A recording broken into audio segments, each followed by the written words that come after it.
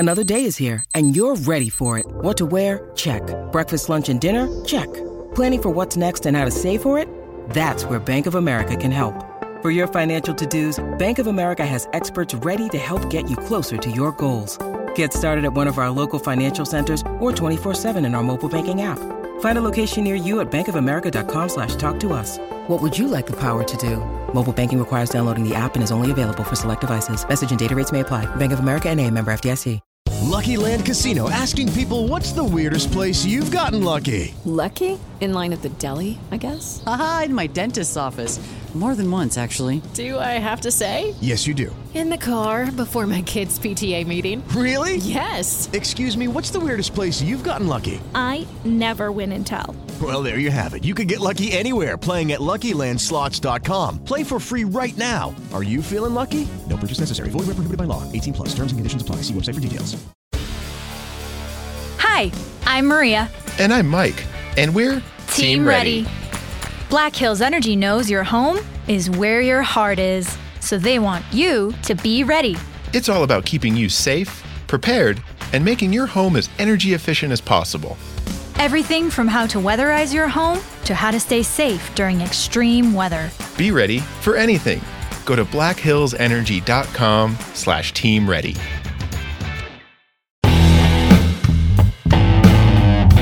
Hey Blue! We are the Baseball Umpires podcast for umpires by an umpire. We're more than just balls and strikes and outs and safes. Listen in for tips, rule interpretations, equipment and attire reviews, interviews with umpires of all levels, and some funny stories that might come up every time out on the baseball field. If you're new to the field as an umpire or a seasoned vet in the world of umpiring, then this is the podcast for you. Hey Blue! The Umpire Podcast is part of the 1420 Sports Bar group of podcasts on the Belly Up Network.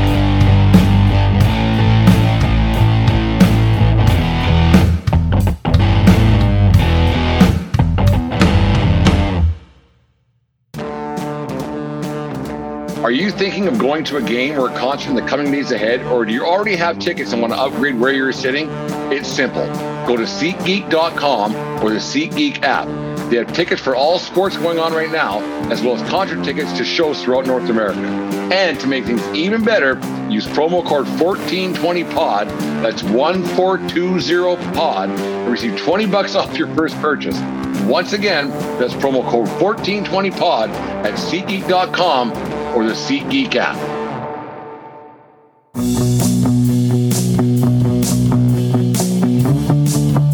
Baseball season may be coming to an end, but real baseball players never have an off season. Play Crate is baseball's #1 baseball subscription service, and it's a perfect monthly baseball gift that delivers a box of baseball treasure right to your door.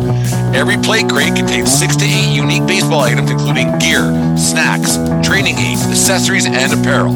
Play Crate has a different monthly theme and has a retail value of $85 per crate. Play Crate also has clothing and accessories for coaches and parents as well. Just click on the Play Crate banner on our YouTube channel, Facebook page, or our Twitter account and receive 20% off your order with promo code FASTBALL20 at Play Crate. Play Crate, inspiring every baseball player, young and old, with baseball's #1 subscription box, one Play Crate at a time. All right, Hey Blue number 6. We're happy to be joined today by John Gallante from the Tri-State Elite Umpire Association, president, assigner, evaluator, all around everything. I'm fairly certain. Also, perfect game umpiring director of the Northeast region, if I'm correct, John. How are you doing today, sir? And what's going on in the Tri-State area?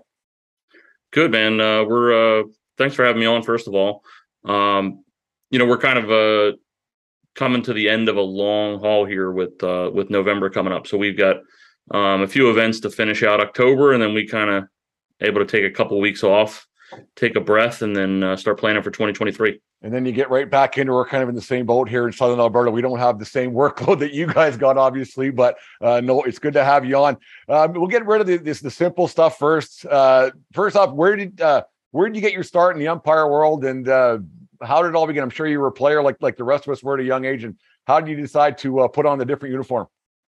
Yeah, it's I was a catcher my whole life. I caught in college, the junior college level, and I kind of had that situation, I guess, where I was not a big school guy, so I was probably in junior college more to play baseball than I was to do anything regarding education. So once baseball was over, it was hard for me to stay engaged and continue my education. So I was just looking for opportunities to make some money where your hourly rate is probably not in line with what your maybe experience is in something or what your educational background would be. So if you think about it, umpiring kind of falls into that. You don't need a college degree to make $30 an hour.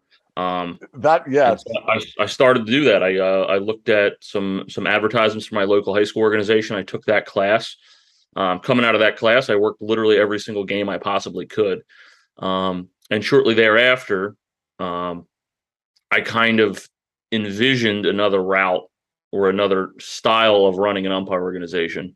And so I launched our own organization with 8 umpires. One of them was me and one of them was my dad. So it's hard to say how many. We had 6 other umpires outside of my family, which is not much of an organization. Yeah, 75% was from outside your family. Like 75% were Gallantes. So we didn't have much at the time, but we also didn't have many umpires. So we picked off a couple little leagues here and there. We picked off a couple tournaments, and we just really focused on servicing the events and also servicing the umpires, making sure they were supported and trained, and kind of took up the fight for better fees and things like that. And a lot of umpires appreciated that because I still think that's something that's lacking in the umpiring community, worldwide.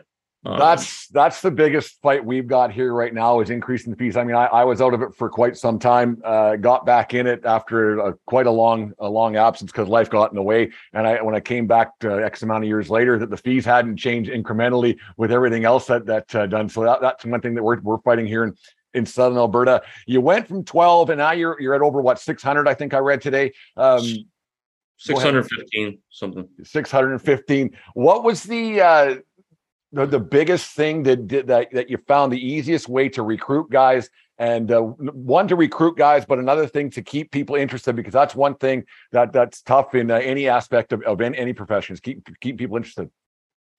Yeah, I think it's been a long haul with a lot of work put in by a lot of people. I mean, I don't want to discount that fact. It hasn't been easy, and it's taken a lot of time and many years, but we've gotten ourselves to the point, and we're really proud of it, where, I live in South Jersey. The Philadelphia metro area is kind of our bread and butter in and around Philadelphia.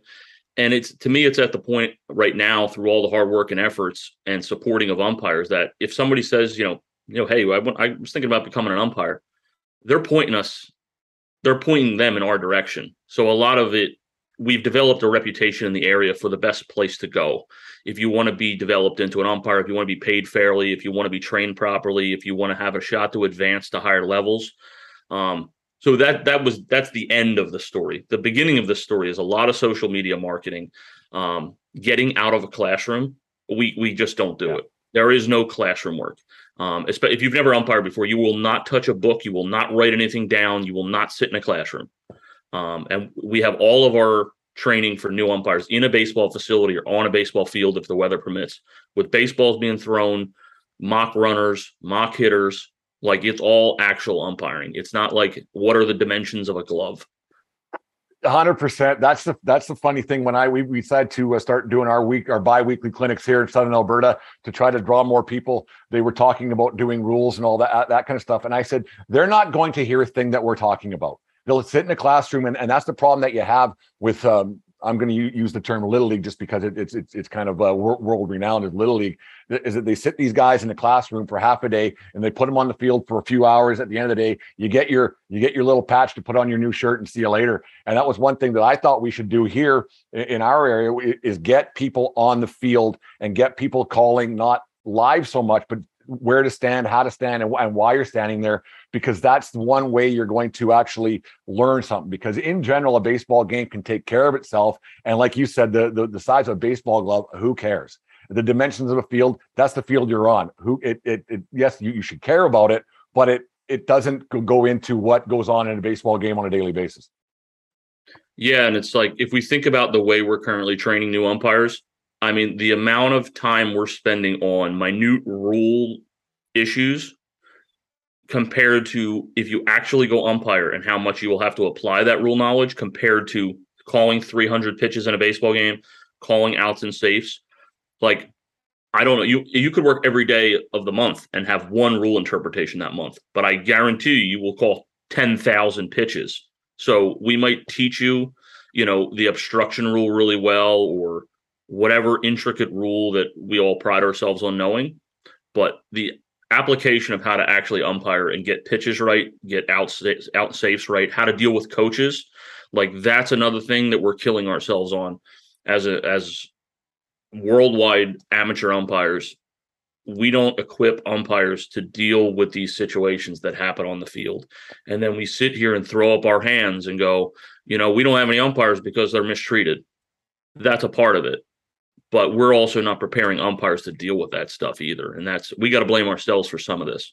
That's one question I had for you. Like the hardest thing, like there's one thing about how to deal with new guys and even older people who join up, is how to deal with coaches, with managers, whatever they want to be called on any certain day.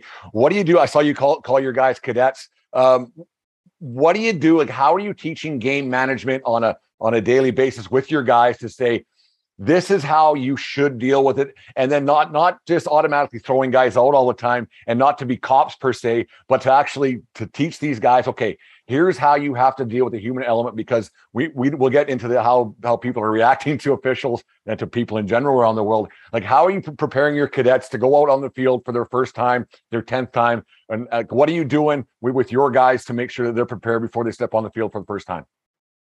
Yeah, I think it's just really important, number one, to spend time on it, because that's the simplest part about it, but we're just not doing it enough across our country anyway. But simplifying the process and not making it as complicated as it can be made out to be, because as umpires, like we're not in an altercation in a parking lot at the Walmart. There's not many options we have. We've got 4 options. So like, let's boil it down to what we can do. We've got ignore, acknowledge, warn, and eject. Those are our only 4 options. If we're doing something outside of the realm of those 4 things, we probably overstepped our bounds, or we probably acted inappropriately. So we kind of teach them, what is ignore? What does that mean? Well, ignore is the simplest one. We're not going to respond to it. Yeah. Acknowledge is a little bit more complicated, but we're going to acknowledge that we heard what someone said. Like, we get you. We heard you. It can be something as simple as just a nod of the head, and you look over the dugout and just nod your head. And that's Brent, I heard you. You think it's down? I get it. I don't think it's down. I heard you, Brent. Yeah. Sometimes that alone will be like, okay, this guy's a normal human being behind the plate. Okay, he's acknowledged me. And the fact that he's addressing me and not shying away from this conversation kind of helps sometimes. Instead of, what we find is a lot of umpires, instead of ignore, acknowledge, warn, eject, we go ignore, ignore, ignore, ignore, ignore, ignore, ignore, and then we hate umpiring because we've ignored every inappropriate comment in our direction for 3 hours of a baseball game. And that's the thing. Like you should how do you word it? You should hear everything but don't listen, I guess is one way of saying doing that. Like, you have rabbit ears, we all do. Like, there's no matter what, a guy's only 25, 30 feet away. You're going to hear what they say. There's no way you're not, if you have any kind of a conscience, I guess. But just to completely ignore guys, then you're like, that my whole afternoon sucked for this $40 I made, or whatever it is. It's not worth it, and that's how people leave. Do you have to roll your guys back a little bit? Like when you hear about these horror stories where they got 15 ejections in 10 games. You ever find you got to hold guys back from just gunning guys all the time? Yeah, I mean, I would say that's rare. And we'll sit back and say, and I really try to, like, I'm sitting at a desk right now. This is where the conversation would happen if chaos happened on Sunday and there was 15 ejections. I mean, I can sit in my air conditioned office right now at a desk and say, oh, I would have done X, Y, Z. Yeah. But I don't think that's really helpful. I think it's really helpful to go back in the moment and say, well, let's see how we could have handled this better. Is this action, or is this comment an ejection in itself? Maybe, maybe not. We can sort of dial it back from there. Like, what is that comment filed under? And that's why we try to simplify it. Is this comment from the coach more of an acknowledge? Is it more of a warn? Is it more of an eject? And obviously the game situation has something to do with it. And, if it was consistent for 3 innings and then they said something that otherwise may be an ignore, well, maybe it is a warning because they've done it 3 times now.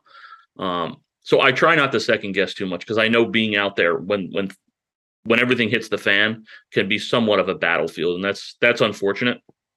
The other problem is I think we just spend too much time talking about it, like, in conversations like this, or, in news articles or whatever. I just think we spend too much time saying like how crazy it is out there, or how many, all the stuff that ends up on the news. Somebody threw a bucket of balls on the field, or somebody punched an umpire. It all happens. That's not what I'm trying to say. It doesn't happen. I just think it happens so less frequently than we kind of make it out to be in the media.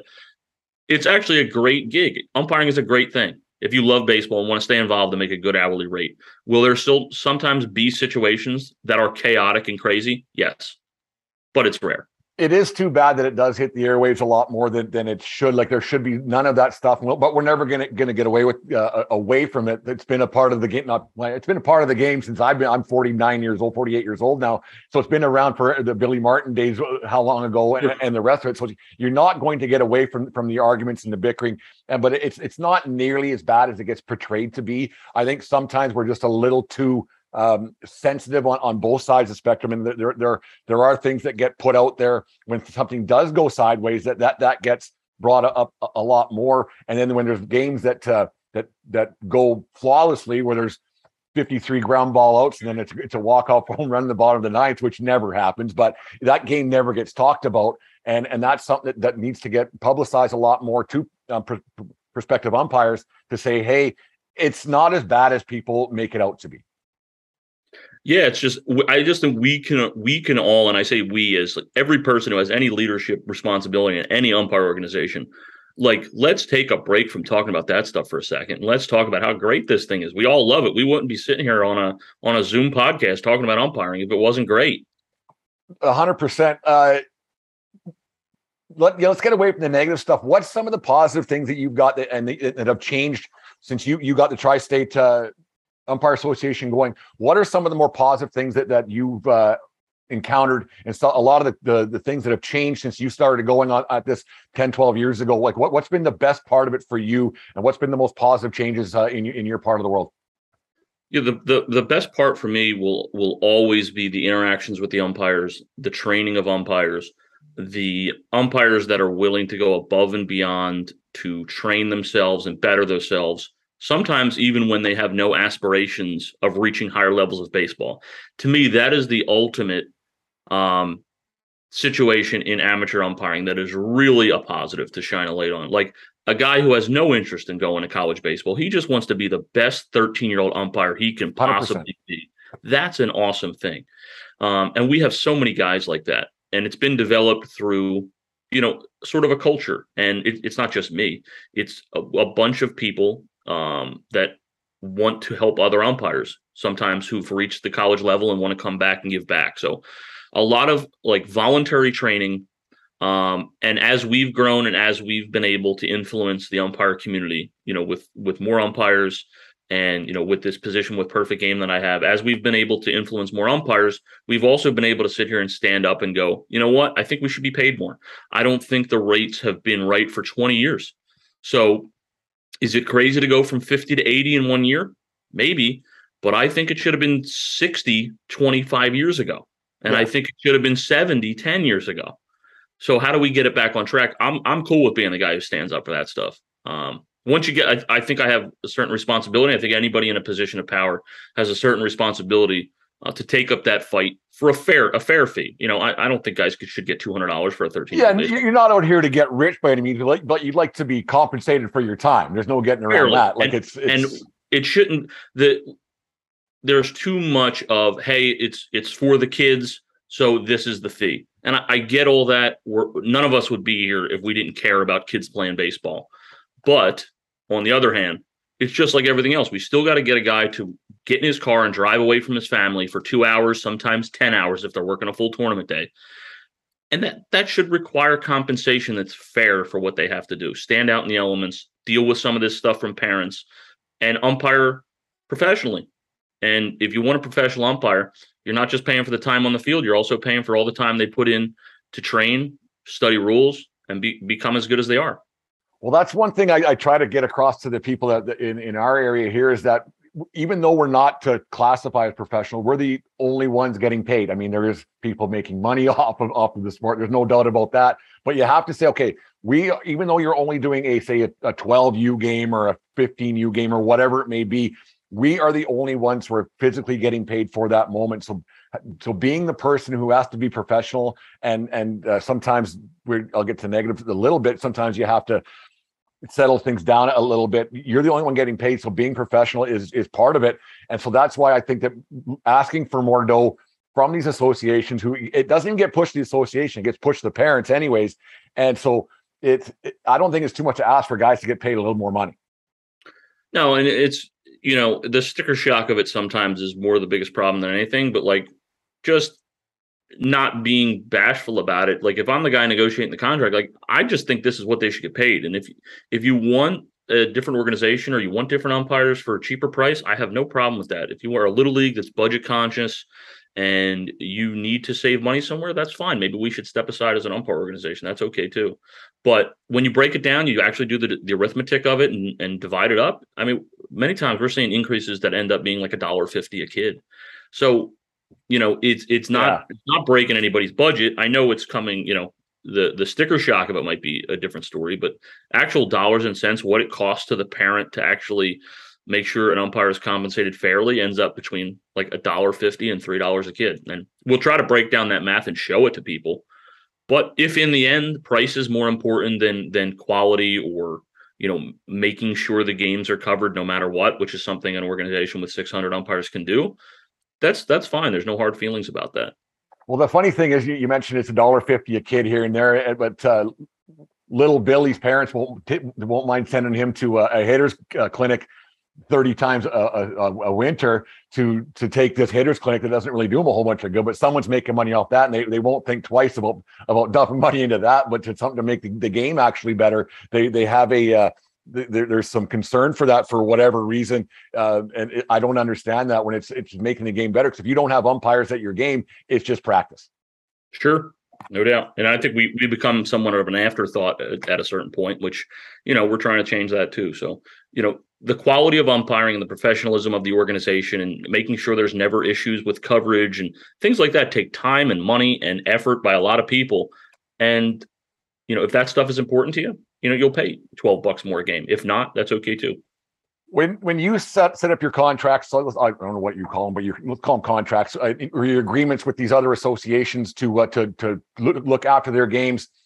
What do you tell them, other than the money aside? What do you tell them that they need to do to make sure that your guys are being treated properly? That this has to be done. Like, what makes it better for your guys to once they get to those games that they're doing, that you've said, okay, we are now we're assigning these games for whatever township, and now we're doing this. Like, what do you make sure that your guys have that other associations don't have? Well, we want to make sure that we have an agreement, and we can have an agreement all we want on the way conduct is going to be handled when our umpires arrive or when something happens on the field. But we want to see that followed up on. It's easy to sit here in December and say, oh yeah, if XYZ happens, we're going to handle this this way. But then when it actually happens in May, are they going to follow up on that? And that's really important. Like sometimes our umpires are wrong, and we handle that on our side. And we all never actually talk about that either. Sometimes the umpire is wrong, but when something happens on a little league field, for example, we need to make sure we have the support in place for this to be handled. We can't have an umpire on a solo minors baseball game with chaos going on in the stands or an unruly coach and not have support of the league. So we really try to lay out, this is what we need from you guys. And if you're not prepared to support our umpires in this way, well, this may not be a great relationship between the two of us, because we need not only the fee that we think is fair, we need a support structure around the umpires that are going to allow them to succeed. And with no support structure at the field, I think we're just setting people up for failure. So, is there, like, what do you guys do? Like, we're racking our brains because we can't be everywhere. You have this many games going on. You have this many umpires, because we're still doing games. Like, do you guys have something that if something does go sideways, there's not a go sideways per se, but if there's something that there's a disagreement between, say, a coach and an umpire, and Does a coach ever get their say on what went on if a guy did get ejected, or just he's done, see you later? Well, the one thing that we would never tolerate, and that's not to say that we don't have ejections over the course of the year that are unwarranted. That definitely happens. But once someone's ejected, that's it. We're not overruling that. There's no conference whether the ejection was worthy or not at the time. We can go back and make sure there's no suspensions levied and things of that nature. But the slippery slope that is overturning an ejection. Once that's a never. Yeah. I didn't know if that's what you're getting at or something different. No, I was thinking like more after the game. Does a coach ever get a chance? Because if they get X amount of ejections, they get suspended. Do sometimes coaches go, here's my side of the story? Do the associations go, this wasn't warranted, this was warranted? Like, how's it treated in your area? Yeah, it depends a little bit on the level, and some people may disagree with this, but I mean, I think if you get ejected from a Little League minors baseball game, which is 8 to 10 years old, there's something wrong with you. I mean, I legitimately think there's something wrong with you, and perhaps that there might be some bigger issues at play here than a baseball call. To be honest with you, maybe that seems harsh. On the other hand, if we're talking about 18-year-old baseball, varsity high school baseball, if we're talking about men's semi-pro baseball, a little different to me. I treat that a little different. So when it happens in a minors baseball game, not only are the kids totally generally unaware of what the call was or why it may have been the wrong call, they don't really care that much. And who's actually umpiring the 8 to 10-year-old baseball game? Well, it's either a veteran umpire who just really loves to umpire and wants to give back, which is great. Yeah. But more often it is a cadet where it's a 17-year-old kid who just started umpiring. And you're going to destroy this kid's future potentially of being an umpire and be a part of, and the potential that this kid has to be a part of the solution to all of our numbers problem. And like, I just have very little tolerance for that. If you're going to create a situation like that for an 18-year-old first-year umpire, I have no sympathy for you. I don't care how bad the call was. And that's just it, John, is that it's funny that you say that, because you hear about that. I've always said, if somebody's getting that upset over a 10U game or whatever it is, whatever you want to call it, and someone's getting that rattled up where the kid doesn't even know what happened, and then when the game's about 10 minutes over, if you go buy that kid a Slurpee, he doesn't even know the game existed at that point. And so for coaches and parents to be that upset after the fact, there's something systemically wrong with that whole situation, in my opinion. Like that's absolutely insane. I'm glad you brought up some guys that want to give back to the game, that are a little bit older, veteran guys. We have some of those guys in our association, and God love them, because they do a lot of games that, like, say, I don't want to do, because I'll go out and help wherever I can. But does there ever come a point where you got to put guys, lack of a better term, put them to pasture a little bit and say, maybe it's time you started doing these games again instead, because it's just it's starting to pass you by. So you don't want to tell guys to quit, because you need bodies no matter what, right? And you don't want just hat fillers or uniform fillers, but you still need guys. Do you ever get to a point, John, where you're like, hey, Bill, maybe you should start doing these games a little bit? Yeah, and I think those are always tough conversations, but I think in the end, you're always going to be better off being kind and truthful at the same time.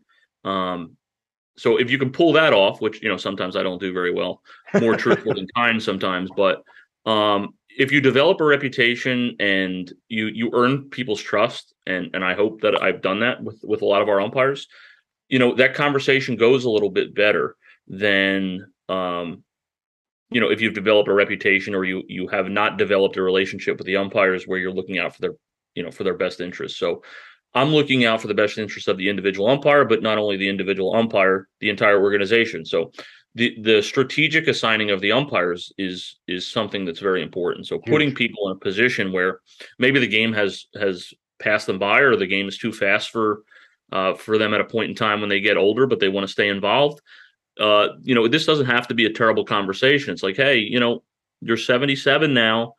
You still do a great job. The foot speed's not there. Maybe it's time to take a step back here from 17-year-old perfect game to 13-year-old perfect game. And just the speed of the game is a little different. And most times guys understand that. But the guys who don't, there's not a lot you can do other than be kind and honest. And on the other hand, when you get new guys coming, like when you get guys who come in who said they've been doing it for X amount of years and they've been doing this and been doing that, and they join your association, and then you get guys who know nothing. Which one is the easier one to deal with?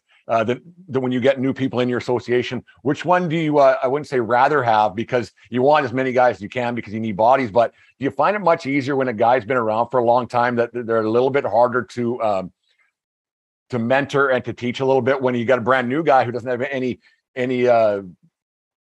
bad habits per se? Which one would you rather have in your world? Which one's easier for you to deal with? 1,000 times out of 1,000, I will take the guy that has never even seen a baseball before. 100%. And those guys are like fresh molds of clay. Those are the guys that in a year and a half end up, being right on the cusp of like varsity baseball or maybe a junior college baseball. Younger guys that know nothing about umpiring, that have no bad habits to break, that are taught the right way from the beginning. Those guys go quick. Those guys rise up ranks quickly.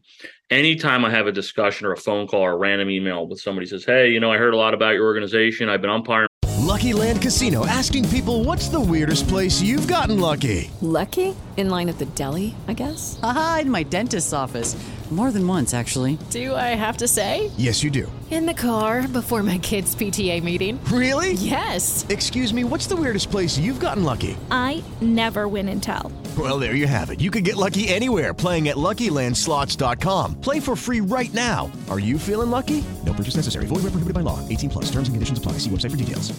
For 72 years and XYZ, that's a bad start to the conversation. That's red flag for me. Some of those guys are great, but the harping on how many years you've been doing it and why you don't need to know anything else or why you don't need to train anymore, very, very bad vibes for me. And the bad vibes have probably all too frequently equaled, bad performance on the field or lack of training or lack of, knowledge of what or where they're supposed to be on the field. And some of those guys come around too, after they see the training program, after they see some of our training curriculum. Some of those guys come full circle too and say, hey, you know what? I have been doing this for 38 years, but apparently I'm not that good. That's exactly. I hear that. I say that a lot when we get some older guys. Now we started doing some clinics, and then just because you've been doing it right for 40 years doesn't mean you've been doing it right for 40 years, right? And then we had a couple of kids who were 13, 14 years old, and it was very simple. Stand here, Kate. We were just doing ground balls in the infield. Stand here. Yep, good. And it wasn't a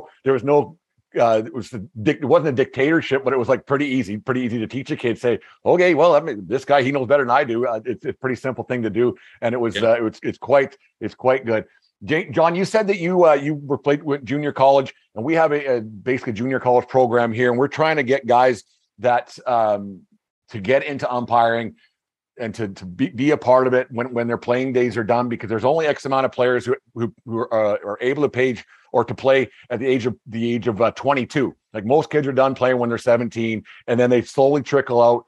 But then now with all these other teams and all these other perfect game things and all these different things are popping up and summer baseball here and there, and they all want to be coaches for some reason. What's your advice to, say, a guy like me to maybe go to somebody or to people who do listen to this podcast to say, hey, maybe instead of being a coach, what would you like? How maybe give umpiring a chance? Like, what's your advice to a guy like me to say to these guys, hey, maybe instead of being a coach or a hitting coach, third degree, whatever, why not be an umpire?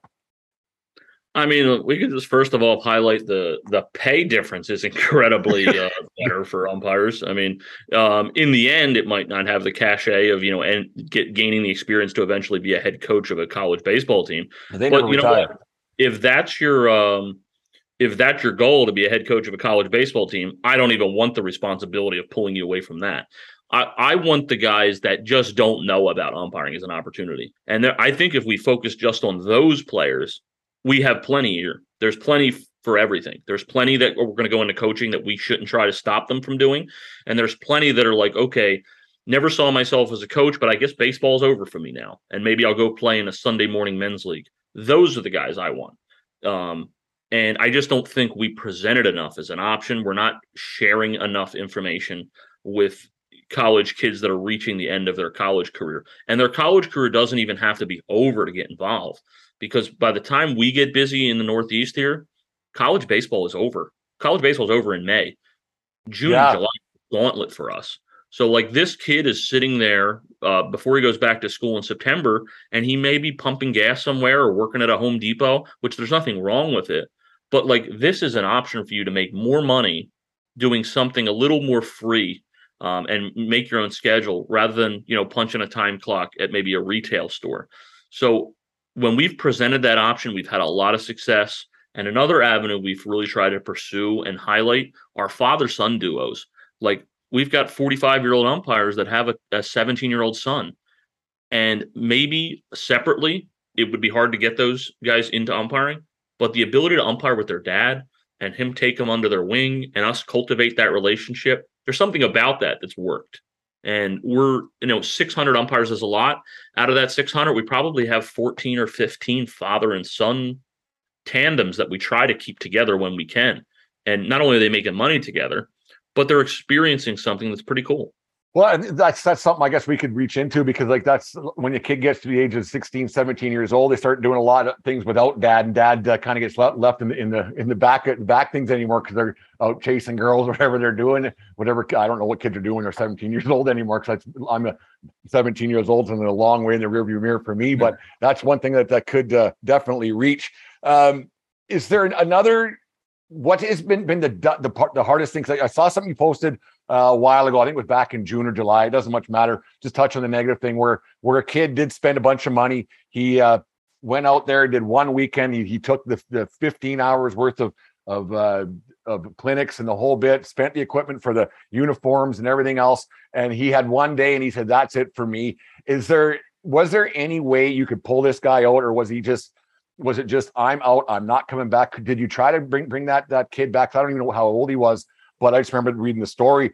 Was there any way that you could try to bring that kid back, or was it that bad of a situation where he was like, "I'm out, I'm not coming back"?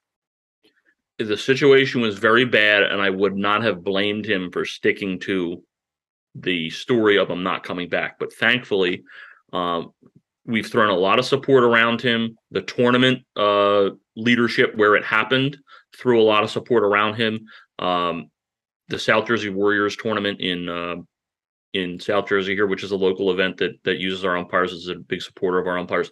They sent him a restaurant gift card. They reached out to him. We reached out to him and said, like, "Hey, this is, like I said to you, this is more of the exception than it is the rule. And sometimes I just think you're unlucky. I think you got unlucky the first day out to have that situation happen. That's just really unfortunate to happen in your first time out. I think I would have no problem if you never want to umpire again, but let me present the options of how we could move forward and how this could be acceptable to you. Let's get you on a couple lower level little league base jobs with some veteran umpires to get you back in the mix, get you to understand that every time you walk on this field, it is not chaos. Every time you walk on the field, it is not dealing with parents trying to storm the baseball field. Like, that's not what this is about. On the other hand, if your only experience is that, and you tell me, well, quite frankly, I'm not taking a chance again of dealing with it. Yeah. There's nothing I can do. There's nothing I can do about that. But what a sad day, or a sad series of days that was, trying to get across to this kid that you put in all this time and the experience was so bad that you don't want to do this anymore. Thankfully, we avoided that. But there's so much work put in to try to get these kids or grown men to the point where they're ready to walk on a field. To see all that time and effort, not only from the umpires, but our staff that we put into these people, basically thrown away, is really, really tough to take. How much time do you put into whatever age? What the guys who first get going with you? When it's their first time out there? What's the average age you got going for guys that first get going? Yeah, so this has been amazing recently, because we all see in the news, like the average age of a varsity, umpire or whatever is probably 63 or something ridiculous.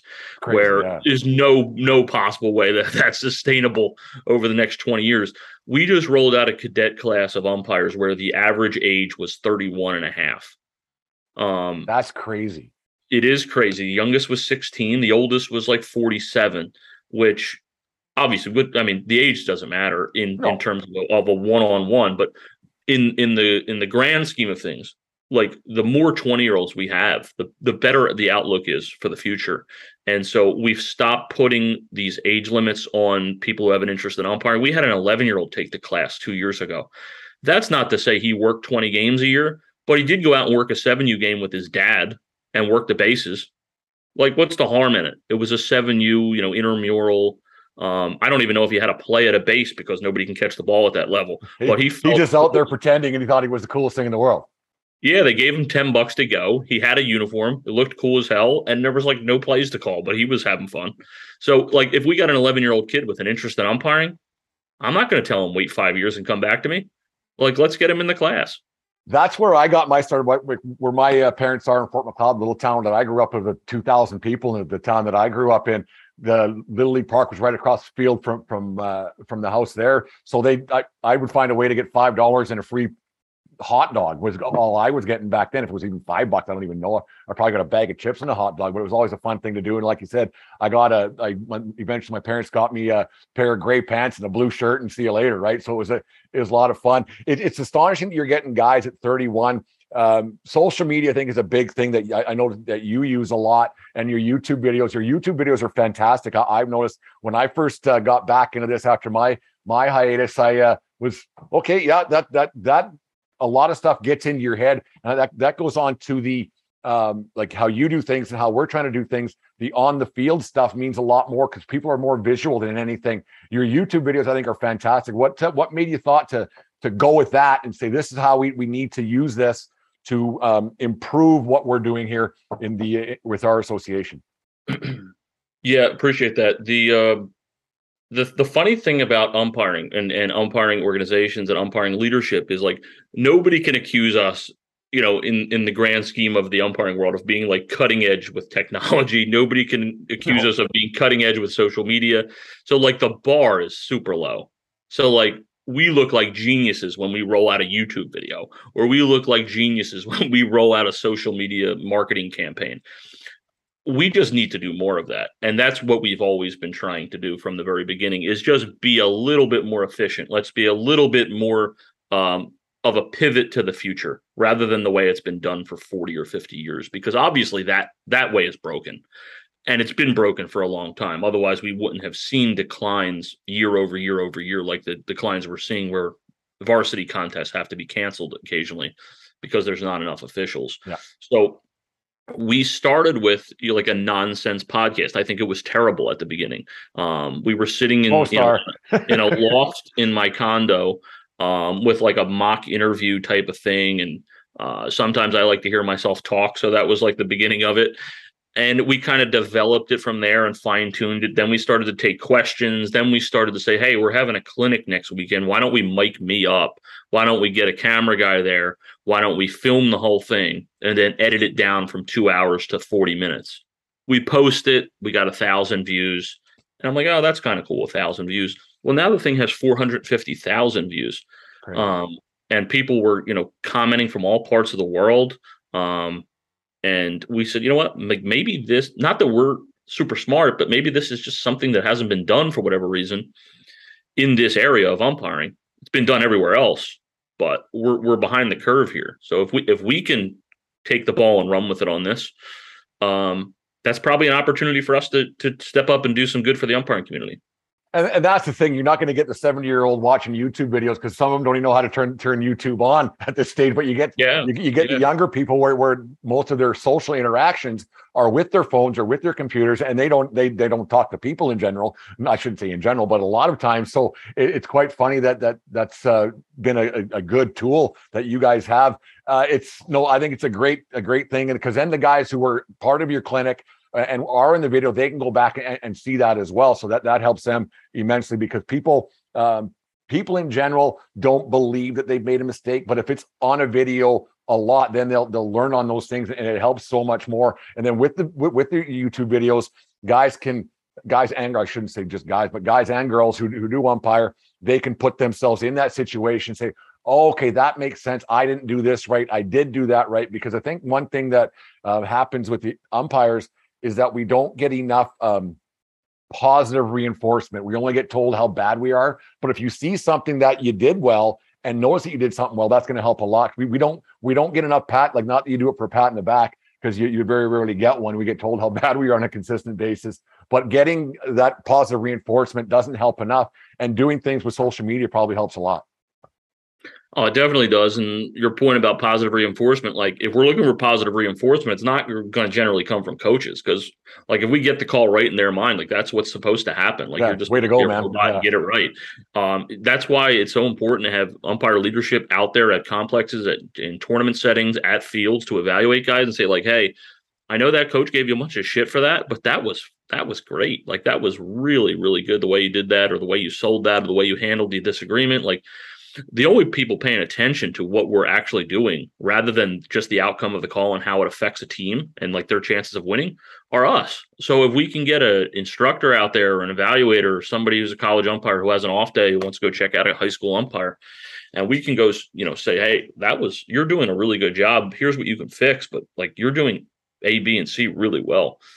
That keeps guys engaged. That keeps umpires, feeling positive about what this is. And I just don't think we help umpires feel positive enough. And I think that's something that the videos did on YouTube, to people who don't even know anything about umpiring. It was like, hey, this is kind of cool. Like, this is pretty cool what they're doing. This is the kind of training they're doing. This is how much they care about amateur youth baseball and getting plays right and putting them themselves in the right spot.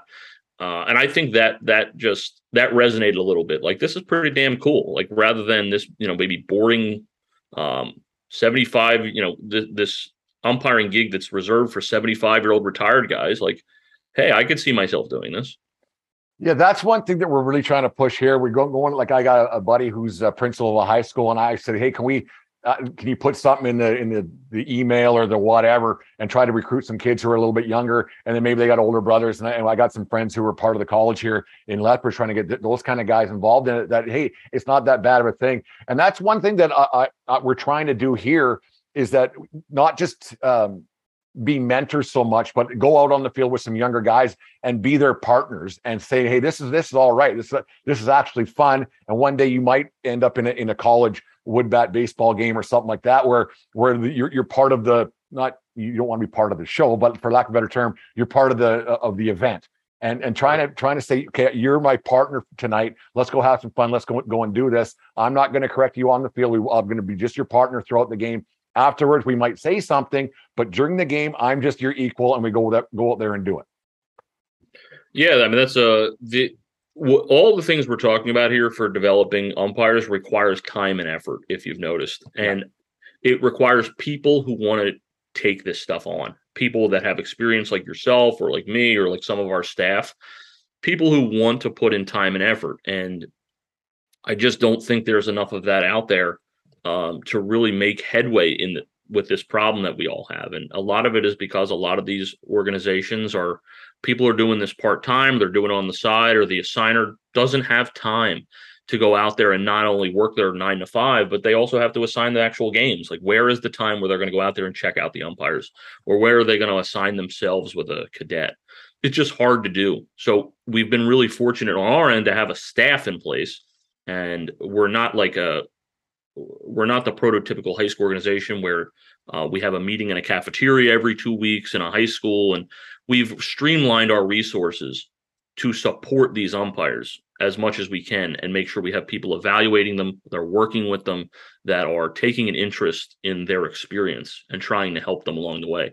I think if we can do that nationwide, worldwide, that's how we're going to solve the problem, is supporting umpires, giving them the tools to succeed. But that requires time and effort and resources. No, what you've done there is pretty phenomenal. It's kind of something that we're pushing for. I've been trying to preach this thing with the guys that are involved with me. There's only 4 of us, sometimes 5 guys. Life's getting in the way and everything else. But we're trying to get to a point here that we got some different forces that push here in Canada, because there's so many different these and that, and different people who've been doing it right or doing it not right, doing it their way for so long. And something that you try to infiltrate some different ideas, not they're any more right or wrong or whatever it is, but they're just different. And we're getting some pushback with that, well, this is the way we've always done it. Well, we have an all-time low of umpire enrollment. Can we try something different? But you have this old boy mentality that makes things pretty tough. And the way you're doing things there, I think it's phenomenal, and how things have grown for you. I think it's great the way you've helped the umpires right across the country, just with YouTube and everything else. I think what you've done, John, it's phenomenal. I think it's remarkable, actually. Thank you very much.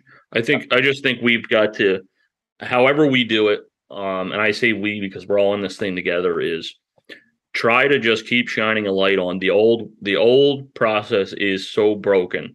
And if this was anything else in the world, if this was a business, if this was a contracting business, if this was a doctor's office, if anybody ran whatever business you want to plug in for this scenario, the way that we all have for the last 35 or 40 years, we'd be out of business. We'd no longer be profitable. We wouldn't have enough product. We wouldn't have enough staff. So like, if we can look and see where we're at, if you're in an organization or your situation where you're in an organization, if we can look and say we've lost an average of 15 umpires a year for the last 20 years, we've seen marginal increases or no increases in umpire fees, and we've seen really no positive impact from our training program. How can we move forward with this and not make any changes? Like, that's total insanity. So the more we can shine a light on that, the better. And I try to just keep talking, like, get away from the emotional stuff, because it's not about emotion. It's about, this is how we've done it. The track record is awful. Let's not keep doing that. Let's do something different. And here's another one. Let's stop charging new umpires any money. Like, 100%. Stop charging the money. Every barrier for an umpire to get involved is a negative. We got here from a very sad situation because we lost an umpire who was not old. He was a young guy with a family, and he passed from cancer. And his wish when he passed was to start a scholarship program in his name solely for umpires, which was totally amazing. And through donations, not only do we not have to charge the umpires anything, we don't even have to make them go buy their own stuff. Like, through this program, we can buy their equipment for them, which is amazing. But at least let's stop with the dues. Let's stop with the, fee for us to train them. Like, these people are valuable resources. Get them in the building, train them, stop charging them fees. That would be my first piece of advice. It's free. The cadet class has to be free. Yeah, we do it every other weekend. There's three of us that are instructors every other weekend. We're doing it, and it's 100% free. And we even have some older guys that come still, and they can't believe that the instruction they're getting, and it's free, because everything else would cost. Like, everything you do nowadays costs money. Like, as soon as you leave your house, you're losing money, right? No matter what. So it's free. Just come and learn something. If you learn one thing, great. If you learn two things, even better. And then come in 2 weeks from now, bring a buddy, because we're going to review what we did. It might be more of a brief review, but we're going to review so you aren't left behind, and you still have a chance of learning something. And we're going to help make sure that you succeed when you go out there on the field. No, it's a way to get guys out there. Thank you very much for joining me on this show, because it's putting some ideas, and it's going to put ideas out of people's head to the people who listen. Hopefully it gets out there. I got one question for you. We're not going to make it easy on you before you go here. What's the worst call that you ever made as an umpire? Tell me that you'll probably remember the two teams, because as an umpire, you usually get it entrenched in your head what the two teams were, what day of the week it was, what happened, what time it did, the whole bit. What's the one call you really wish you could have back? Tuesday, April 6th, Rowan University versus Haverford College. I was on the plate. And at the time, Rowan University is a pretty highly ranked Division III baseball team in the area, well, nationally, but they're in my area here. And their leadoff guy, while I was on the plate, hit a screaming line drive right at the foul pole with nobody on base.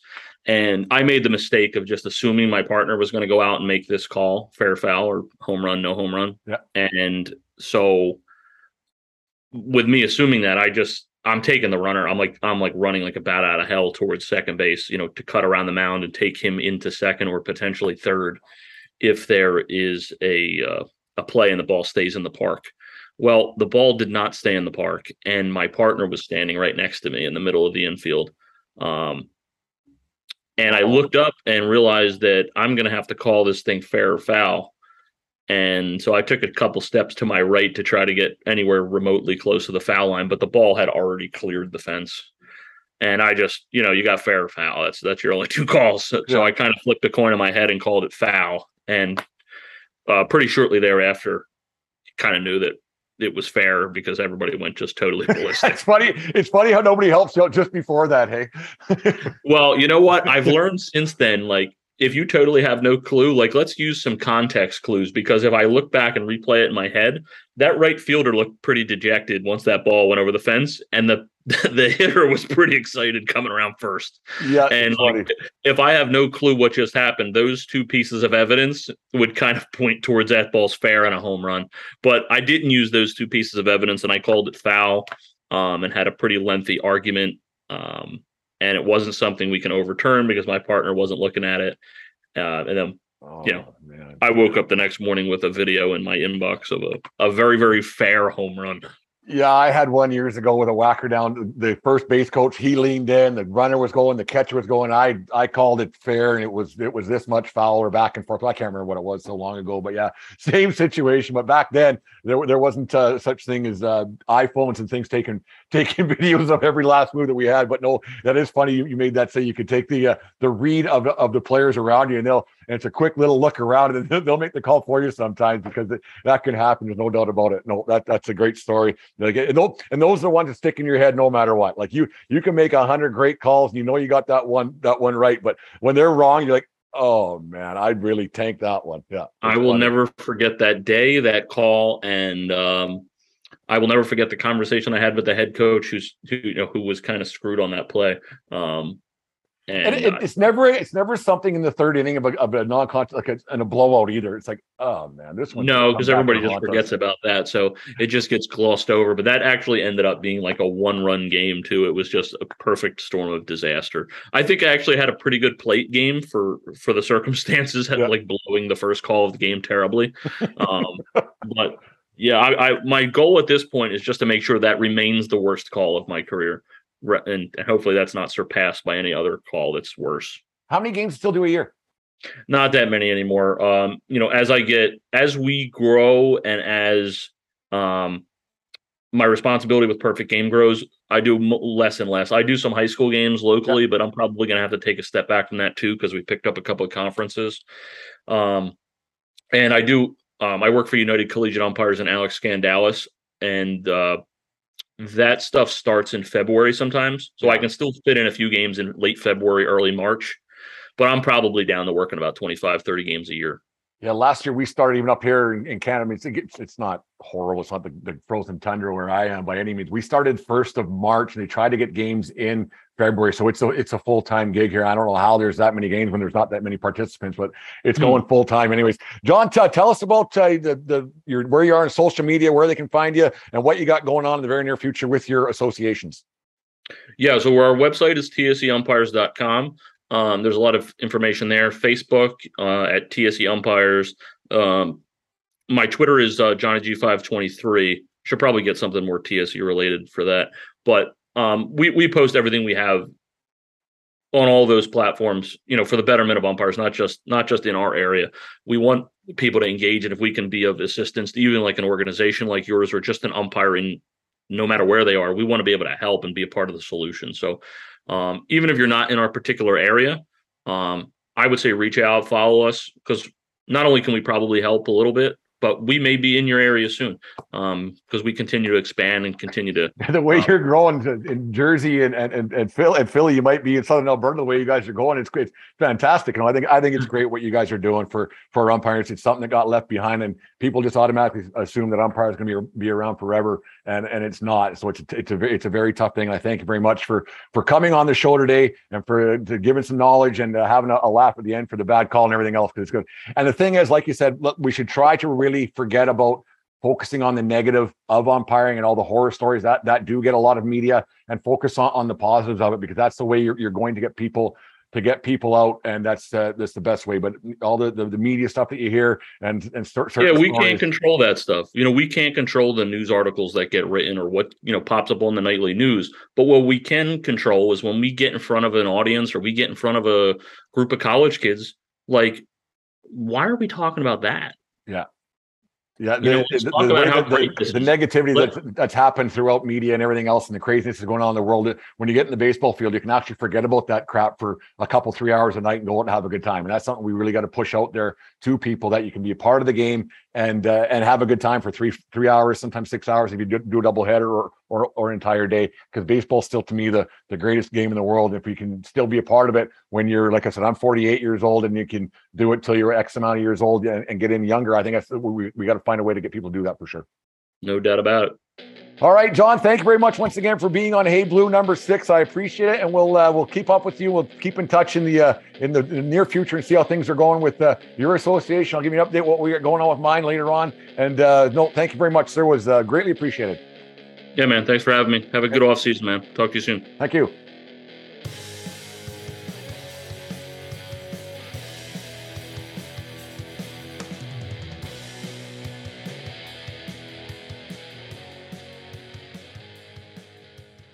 Thank you for listening to this Belly Up Sports Podcast Network product. Some said we go belly up, so we made it our name, and we're still here.